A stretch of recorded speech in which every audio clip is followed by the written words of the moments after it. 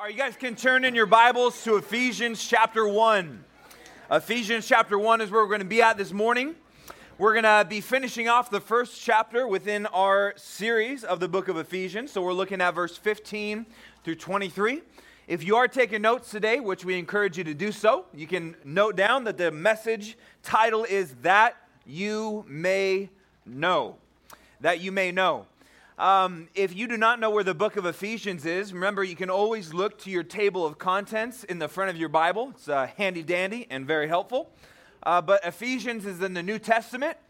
There is a group of books together. It is Galatians, Ephesians, Philippians, and Colossians. Does anyone know our junior high acronym to remember those four books of the Bible? Galatians, Ephesians, Philippians, Colossians. Anyone remember? Has to do with popcorn. See, some of you guys don't even know. You remember? There you go. Go eat popcorn. Okay, so Galatians, that's go. Ephesians, that's eat. Philippians, that's pop. And Colossians, that's corn. Okay, that's how you can remember all those four books are together, and they're all related. They are known as the prison epistles. Paul wrote these when he was in prison. And so we're at the second one. We're on eat, all right? So who likes popcorn? Raise your hand. No. Lyric does not. Lyric, you were eating popcorn on Wednesday. I know you like popcorn. Anyway, we are in the book of Ephesians, chapter 1. Let me ask you guys, have you ever had a person either in past history or present, someone well-known or famous that you did like a study on, like a project, a research paper? Raise your hand. If you've ever done like a biography study on a person, who have you done some research on? Ben? Abraham Lincoln. That was the same as last. Raise your hand if you've ever done research on Abraham Lincoln. Like you were like, you know everything about him. You know what date he was born, log cabin, all that good stuff. All right, who else? Yes. Yeah, Leila. Princess Diana. Okay, yep, that's a study in of itself. What about you, dude? Babe Ruth. Okay, you did like a whole research on him. Okay, for sure. What about you, dude? Yeah. What was it? Okay, don't know who that is, but that's cool. Yep. Anne Frank. Okay, that's a good one. What about ladies? Elizabeth. Christopher Columbus. Okay, so you guys are familiar with doing like a research on someone, right? Now, what if, so like when I was younger, I think it was like fourth grade, I had to pick someone, right, throughout history. It's a common thing that you got to do in school. And it was Jackie Robinson. That was the person back then. I read books about him. I'm a Dodger fan, so, and you know, he changed, yeah, so it's good. Oh, okay. Hey, where's Tate at? Tate's an Angels fan, so it looks like we got some Dodger fans in here. It's good. Anyway, listen, okay, man. This is a great youth group. I love being with you guys. But listen, so Jackie Robinson, like I did all this study on him. But imagine if I told you, we were in a conversation, and you're like, yeah. And I told you, I was like, I actually know Jackie Robinson. I like your shirt. And you're like, dude, you weren't even like alive before he, right? You'd be like, you don't know him. Why? Because I know about him.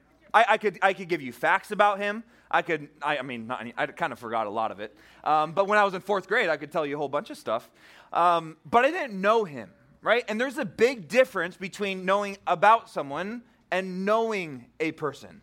In fact, it would even be better than just being able to do research on someone and know facts about their life. It would be very cool to, say, meet someone that knew Jackie Robinson when he was alive, right? Maybe a grandchild, or I know he still has living children. And they might not know, I could even know more facts about his life, but who would you rather meet? Me, who knows facts about his life, or a grandchild of his who got to know him when he was alive? It would be the second. Why? Because they knew him. And we all understand this, that it is better to know someone than to simply know about them, and there is a significant difference. Now, I would think all of you know exactly where I'm going with this concept. Because as Christians, we are not just people who know a lot about God. We are to be people who know God. Now, those two things intermix quite often. right? God uses knowledge in his word for us to know him more. But listen, knowledge, according to the Christian, is not the goal. It is the vehicle that gets us to the goal. The goal is to have an intimate, real, deep, experiential, personal relationship with God. And this is where I think a lot of people have a wrong idea of what it means to follow Jesus, to know him. It's not just to know about him. It's not just to know the answers. It is to translate into a relationship. The Bible says that knowledge puffs up, but love edifies, builds up. It's not that knowledge is bad, but if our goal is simply to know things about God, we're going to miss it all together. And so that's what we're going to be talking about today. We are coming to the end of this first chapter together, having read through Paul's poem on salvation. That was our last couple studies. Now we're moving on to Paul's prayer that the Ephesians would know God more. So why don't you stand with me for the reading of God's word. Ephesians chapter 1, and we're going to read through verses 15 through 23. So all of you should be standing with your Bibles open, and then you'll follow along with me as I read the word to you. All right, the Bible says this, "Therefore, I also, after I heard of your faith in the Lord Jesus and your love for all the saints, do not cease to give thanks for you, making mention of you in my prayers, that the God of our Lord Jesus Christ, the Father of glory, may give to you the spirit of wisdom and revelation in the knowledge of him, that the eyes of your understanding being enlightened, that you may know what is the hope of his calling, what are the riches of the glory of his inheritance in the saints," verse 19, "and what is the exceeding greatness of his power toward us who believe, according to the working of his mighty power, which he worked in Christ when he raised him from the dead and seated him at his right hand in the heavenly places, far above all principality and power and might and dominion and every name that is named, not only in this age, but also in that which is to come. And he put all things under his feet and gave him to be head over all things to the church." And finally, verse 23, "which is his body, the fullness of him who fills all in all." This is the word of God. Let's pray.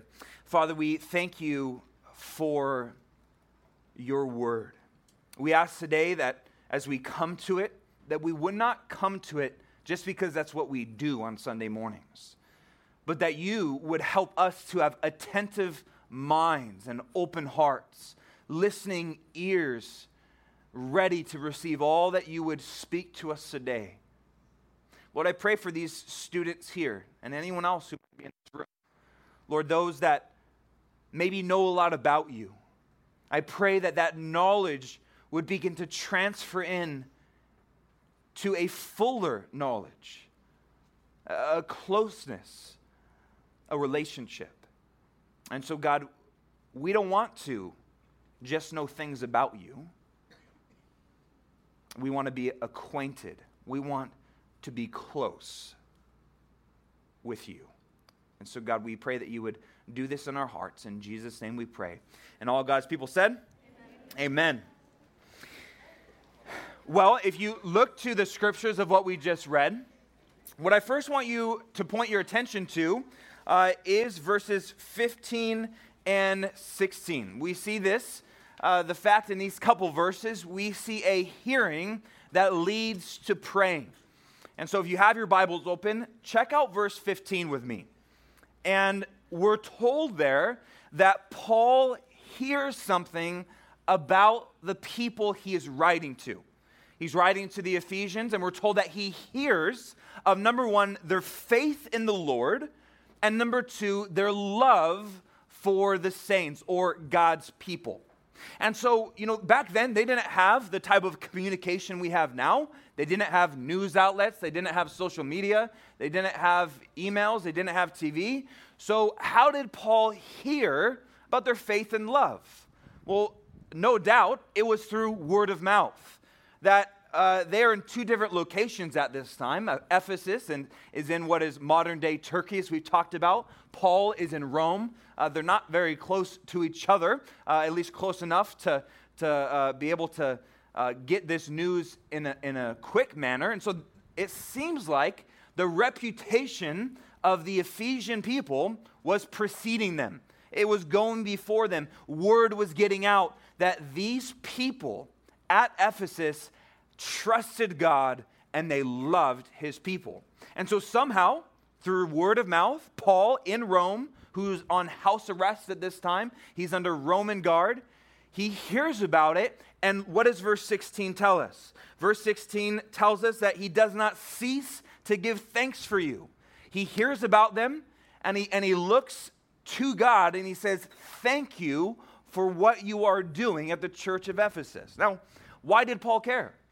Well, this was a church that he invested time into. We're told from Scripture that he spent 3 years with the Ephesians talking to them and teaching them and telling them about Jesus.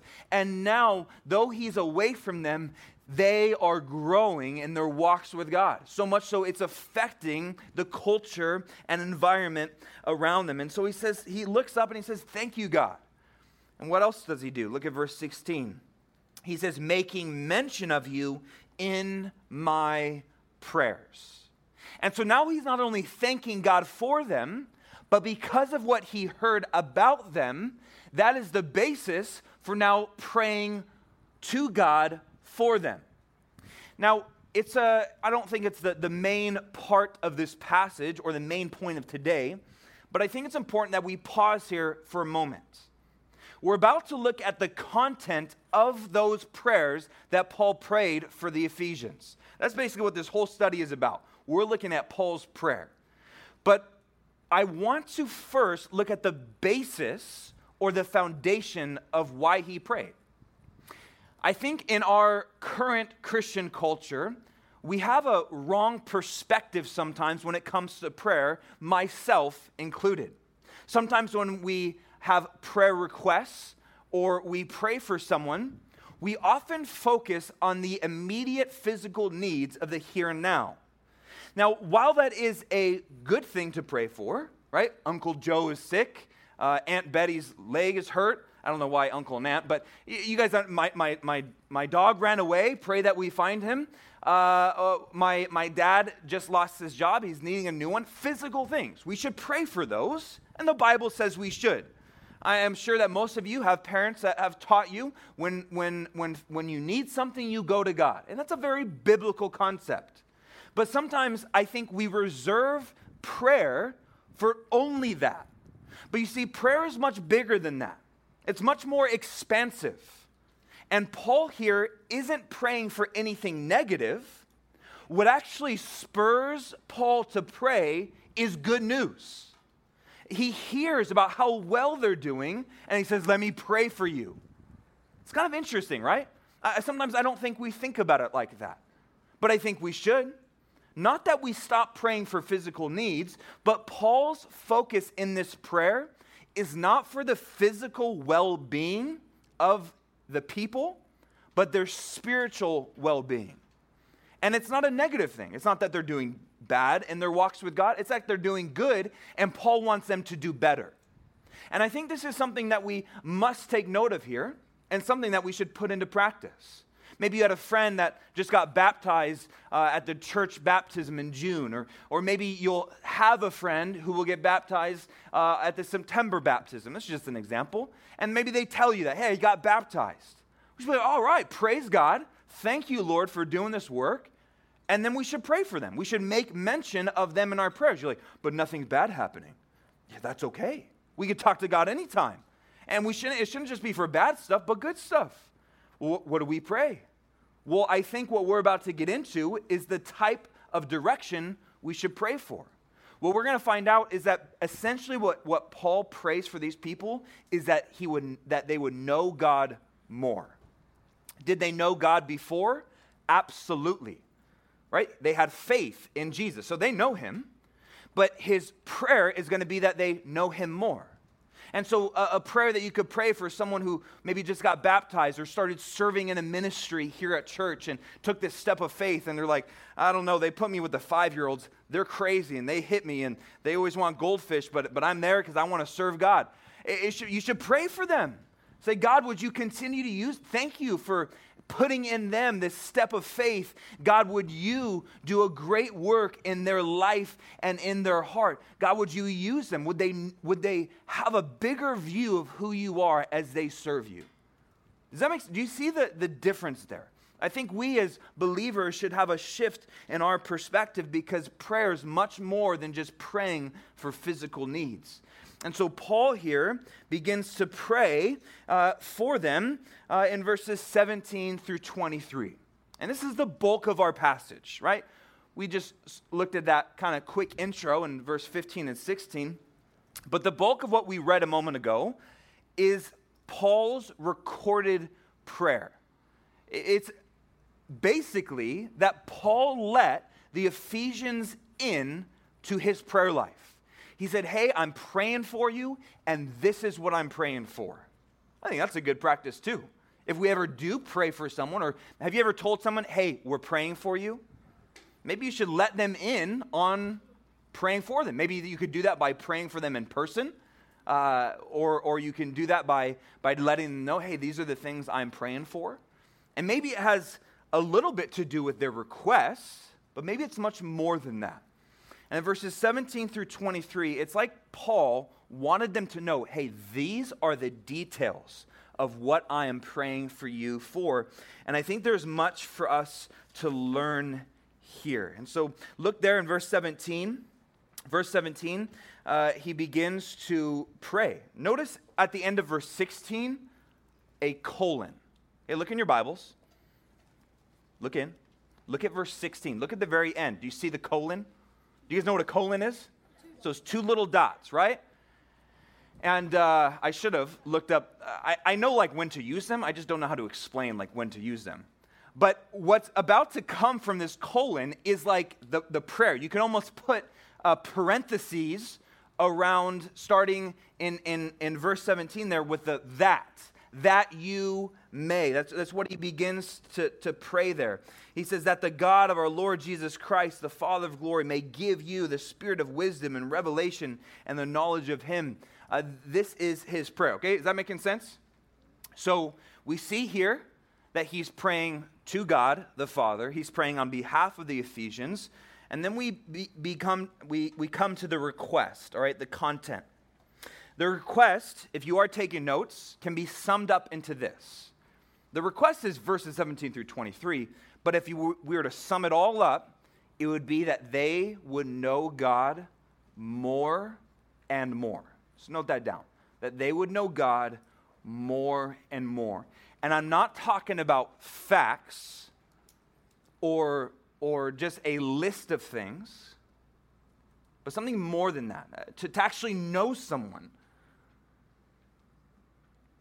You know, what's kind of interesting about what you and I believe is that a non-believer could take the Bible and begin to look through it.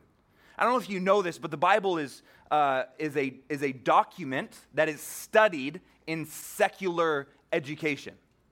Law schools, they'll study the book of Romans. Even at Cal State Fullerton, where my wife went, she had a class on the Bible, but it wasn't a Christian class. They looked at it through its literary sense. They looked at how it was poetical in parts and historical in others, because this document's incredible. It's without error. And so the world just kind of looks at it, hey, I'll just use that for my benefit of like, hey, what can we learn just in the educational sense? And so a non-believer could take the Bible and read it from Genesis to Revelation and come to a conclusion, this is, if there was a God, this is what he would be like. And they might even come to more knowledge than you or I.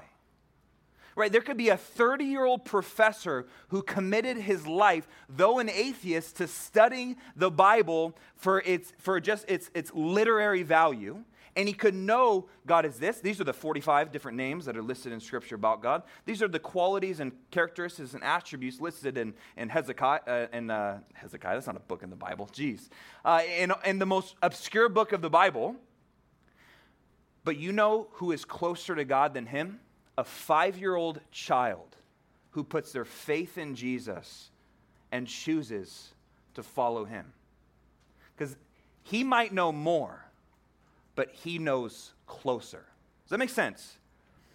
And I think what is being requested here is that idea, is that they wouldn't just know more facts, but that they would see him more clearly. Notice what he asked for. He says there in verse 17 that he may give you the spirit of wisdom and revelation, okay?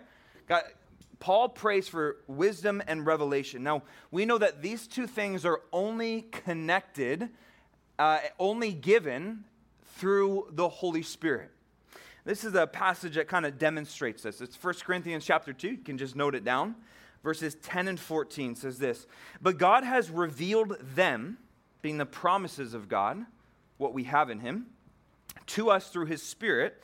For the Spirit searches all things, yes, the deep things of God.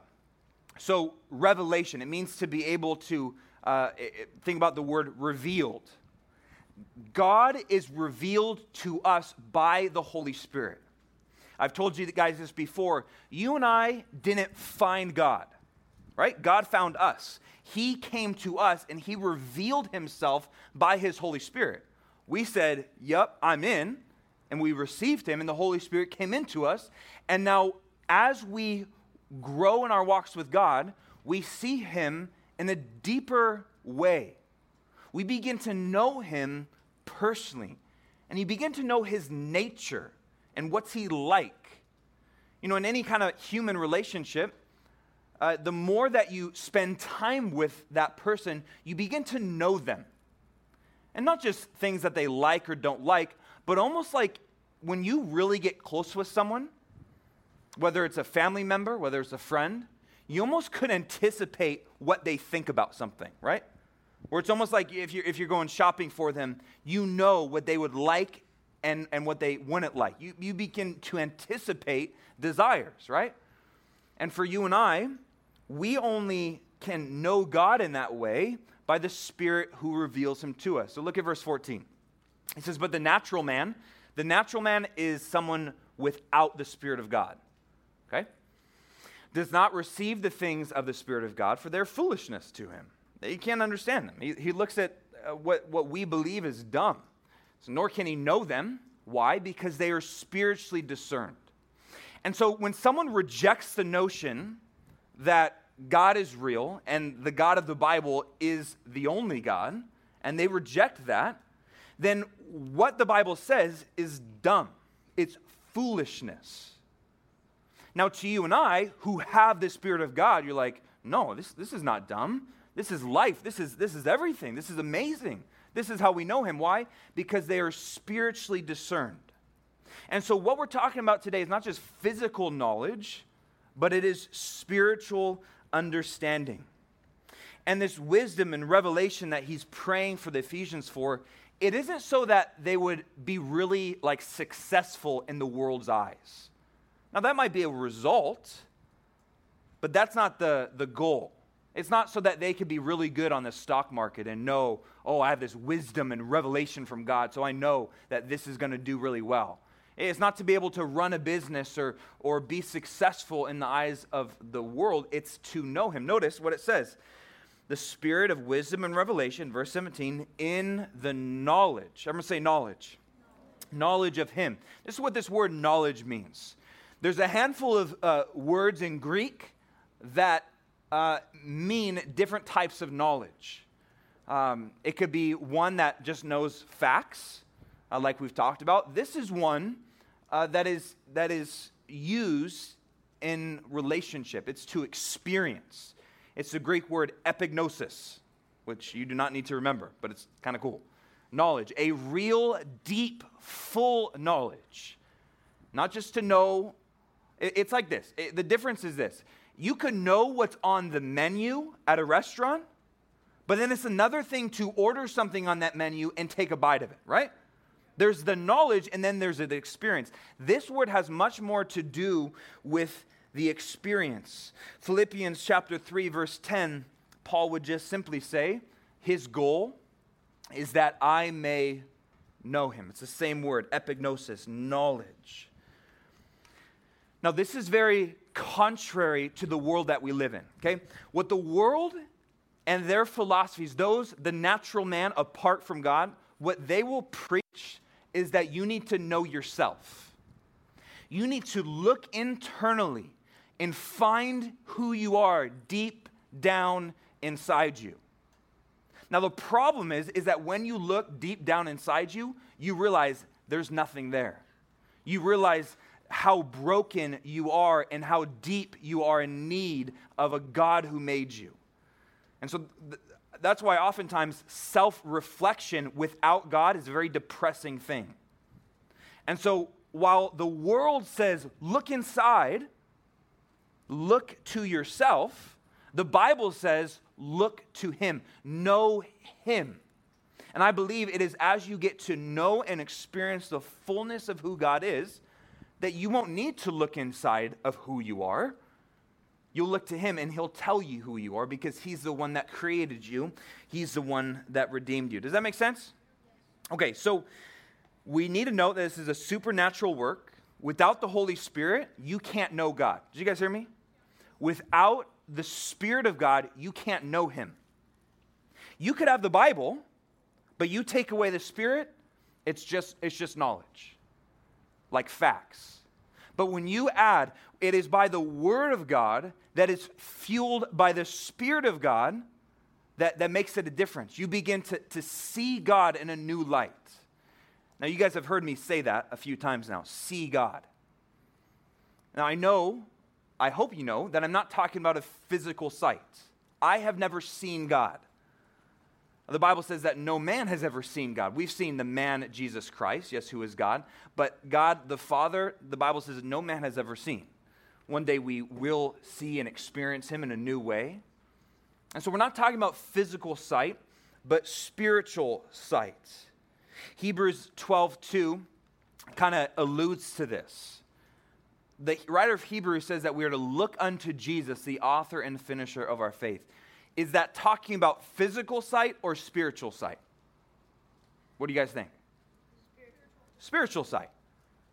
Like for me, I can't see Jesus. I don't see him yet. There's going to be a day I do. But right now, the Bible gives us this tool of faith. And the Bible says that we are not to walk by sight, meaning what we physically see. We are to walk by faith. Faith is our spiritual sight. That though we can't see him, we know him. I mean, think about how wild this is. You and I can begin to love someone we've never seen. That's a miracle. And the only reason that we can do that is because God has revealed himself to us. But Paul is praying that they would see him more, that their eyes would be open. Notice what he says. Look at verse 18. Verse 18 says, the eyes of your understanding being enlightened that you may know. Do you guys remember that song, the last song that we sang? It was that throwback song, she said, which is, raise your hand, do you know that song? Raise your hand if you've ever heard that song. All right, that's awesome. Raise your hand if you've never heard that song until today. Congratulations and Merry Christmas. That is awesome. That was a great song. But open the eyes of my heart. Okay, remember last week I talked about the blood thing? How if people came in and we were singing about blood and they never heard about Christianity, they'd be like, what is going on here?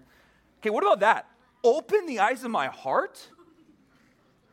I mean, think about it, you've never heard anything like that before. You're like, oh, what? My heart has eyes? That's amazing. So what is it talking about here? The better translation, this is where that song comes from, I believe. Verse 18, it says, the eyes of your understanding. The better phraseology would be the eyes of your heart, may be enlightened. Enlightened, that's the word to be illuminated. It's kind of like to have the lights come on.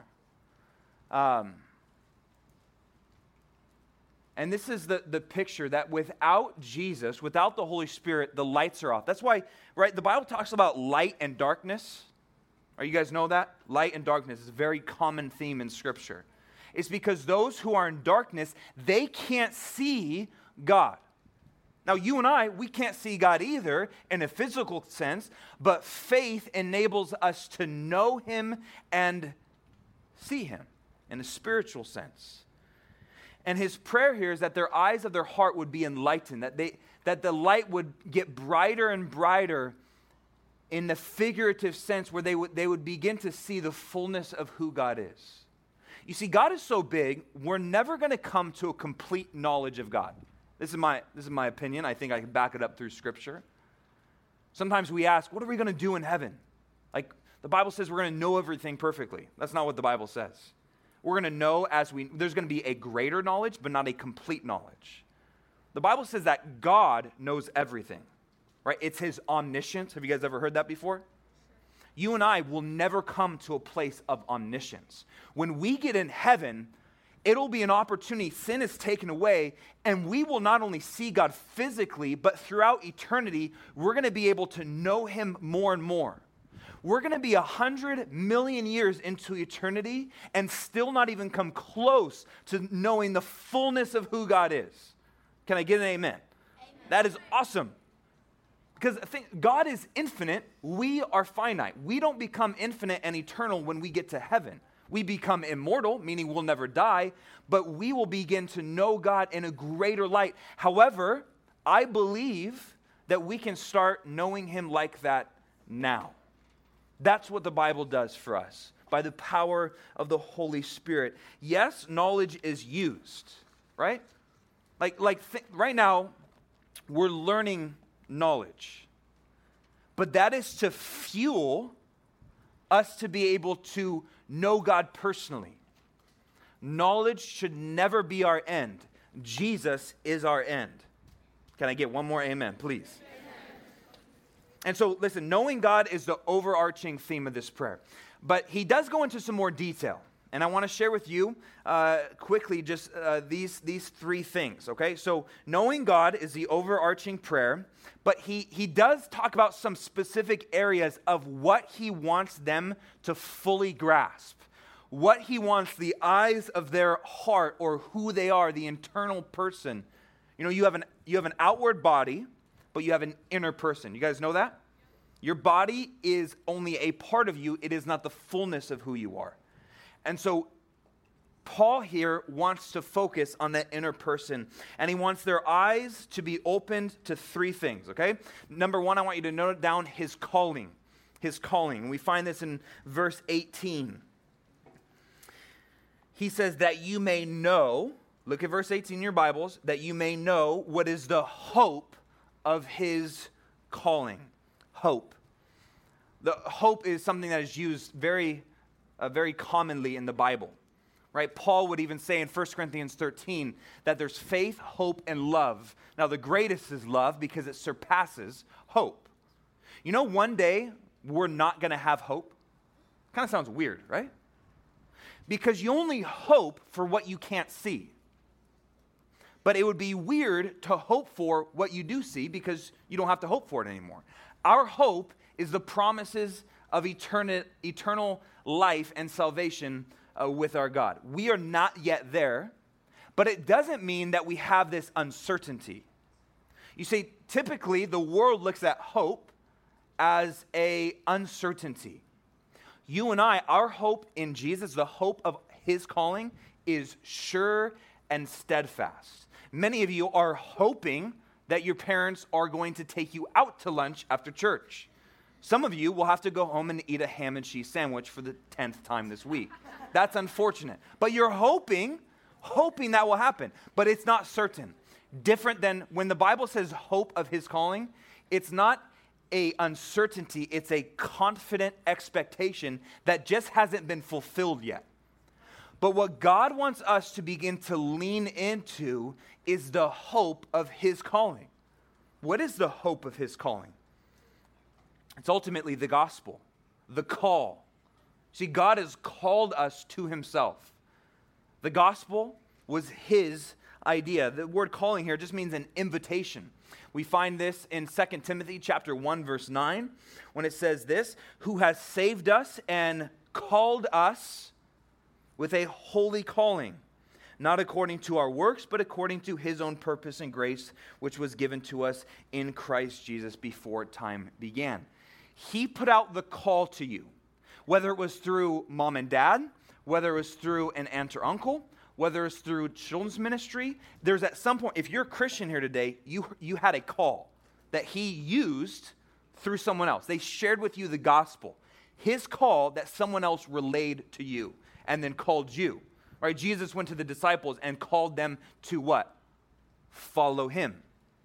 And so throughout the last 2,000 years, Jesus has been using his people to call others into his fold, his family, and somehow, some way, by someone or something, you heard the call and you responded by faith. 1 Peter 2:9 illustrates this fact as well. Peter is to say this, but you are a chosen generation, a royal priesthood, a holy nation, his own special people, that you may proclaim the praises of him who called you out of darkness and into his marvelous light. There's that dark and light that we were talking about. You see, without Jesus, you're in darkness. You can't see him. But he called you, he invited you to walk away from darkness and into his light. And now for you, it's like the light bulb came on. And it's an amazing moment. Have you ever experienced, other than yourself, someone else getting saved? Oh, it is the coolest, awesome. There's just nothing like it. You can't even describe it.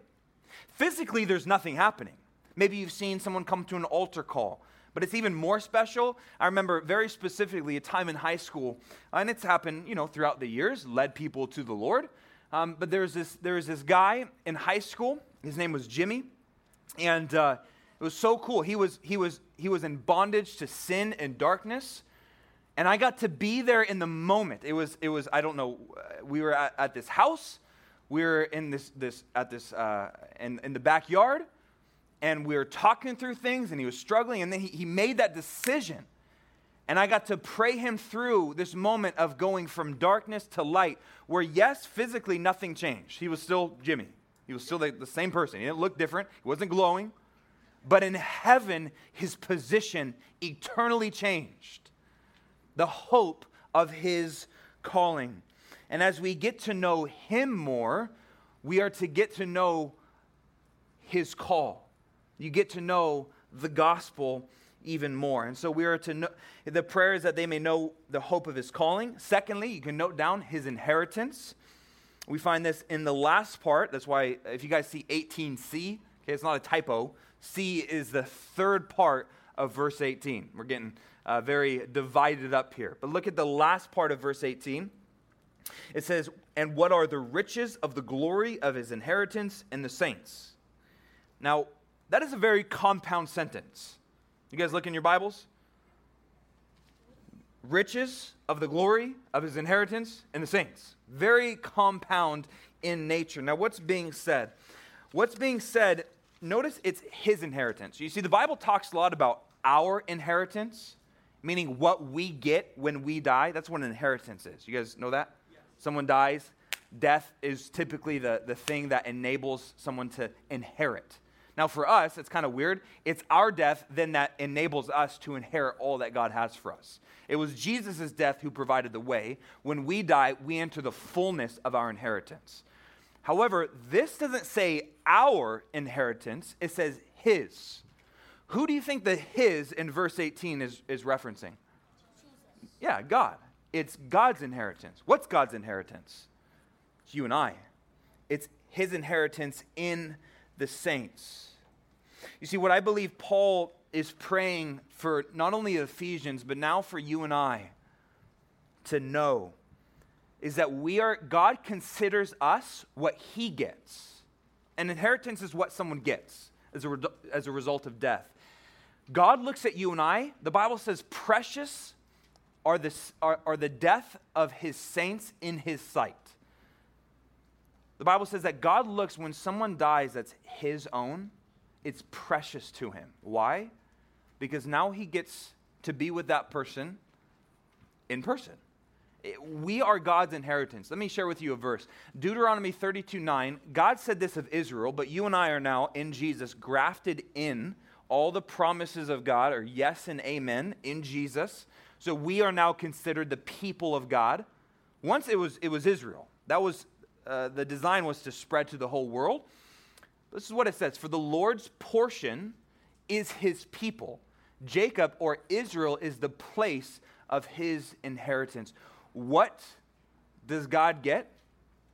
I mean, he gets us. Now, we look at us and we're like, well, he got the bad end of the deal, right? We look at Jesus, who lived a perfect life. He died on the cross. Yeah, for us, it's great. But God also looks at it as great. It gives him pleasure, the fact knowing that we are going to be with him forever. R. Kent Hughes puts it like this. He says, think of it. He owns all the heavens and numberless worlds, but we are his treasures. The redeemed are worth more than the universe. God created the worlds and the universe all around us. We are the focal point of all that God's created. And so God is stoked that we are his inheritance, which is just a wild thought. And so part of getting to know someone is not just about what you think about them. It's starting to know what they think about you. One day, when you guys are old enough, you guys will start dating. And not the topic of the day. But part of that process is beginning to know, what does the other person think about me? She's pretty. I like her. He's good looking. I like him. But what do they think of me? And it's a whole process. You see, part of any kind of relationship with someone is beginning to know, man, what do they think of me? And you see, God's word is full of his thoughts towards you. He's not bummed that he gets you. He's excited. And so we're to know his calling, his inheritance, and third and finally, his power. We find this in the rest of the passage, starting in verse 19. Look at verse 19. He says, and what is the exceeding greatness of his power toward us who believe, according to the working of his mighty power. I love that sentence because there's so many descriptive words used. There's two descriptive words used to describe one thing. Look in your Bibles. Look at verse 19. He says, what is the exceeding greatness of his power? Why did he need to use two? Right? He uses exceeding, which means surpassing. It goes beyond. And then he uses greatness. He could have just said his great power or his exceeding power. He didn't. He said exceeding greatness of his power because that doesn't even come close to doing the power of God justice. I told you about how God is omniscient. The Bible also describes that God is all powerful. There's nothing too hard for him. He created everything in 6 days, but he only needed 1 second. He didn't even need 1 second. He could have done it. He created time, so he could do anything he wants. There's nothing too hard for him. His power is almost unthinkable for us, but the cool thing about this strength, this ability that God has,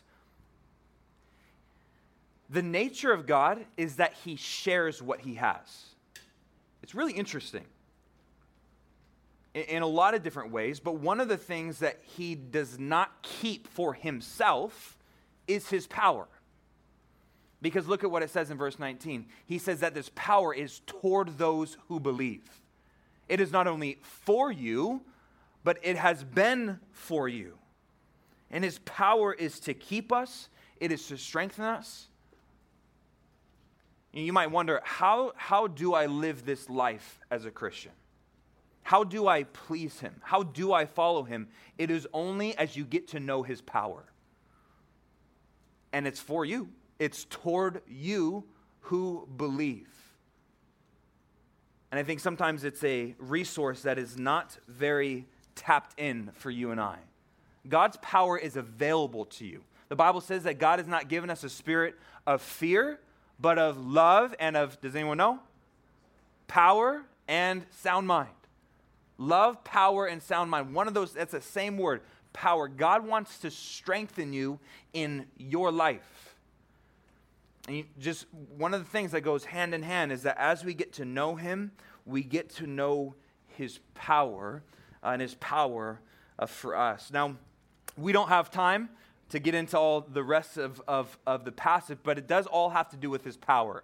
If you go and read it, and I encourage you to, Ephesians chapter 1, he goes on to talk about the power displayed in the resurrection of Christ, in the ascension of Christ, and in the exaltation in Christ. And so Paul's overarching prayer is that they would know him more, that they know him clearer. Everyone look at me. The most important thing in life is to know him. Do you have other things to do? Yeah, you got to go to school. You got to make your bed. You got to respect and obey your parents. One day you're going to have to get a job because the Bible says he who doesn't work doesn't eat. But those are never the goals. You might have hobbies. You might like to play football or ride horses or whatever. Those are all secondary. Are you guys hearing me? Yeah. The chief end of your life is to know him. It is not to be able to take a test and mark answers yes or no, but it is to personally encounter and experience the living God who wants to. He knows you, but he wants you to know him. You know, God knows everything about you. Hairs on your head, thought before you think.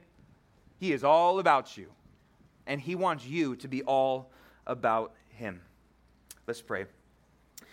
Father,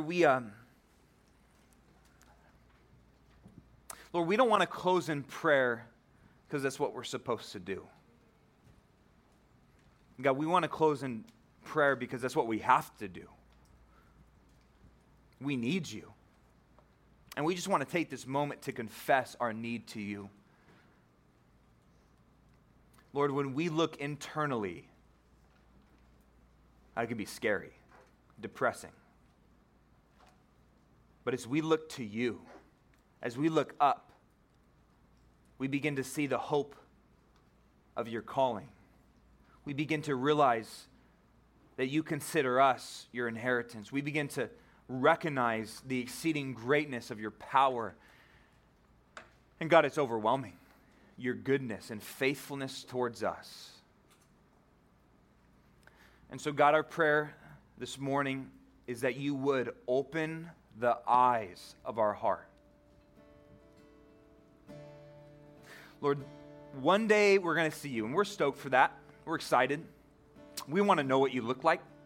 We want to know what you sound like, smell like, what your voice complexion is like. And one day we're going to hug you face to face. But for now, you've told us that we are not to walk by our physical sight. And so we're going to obey you.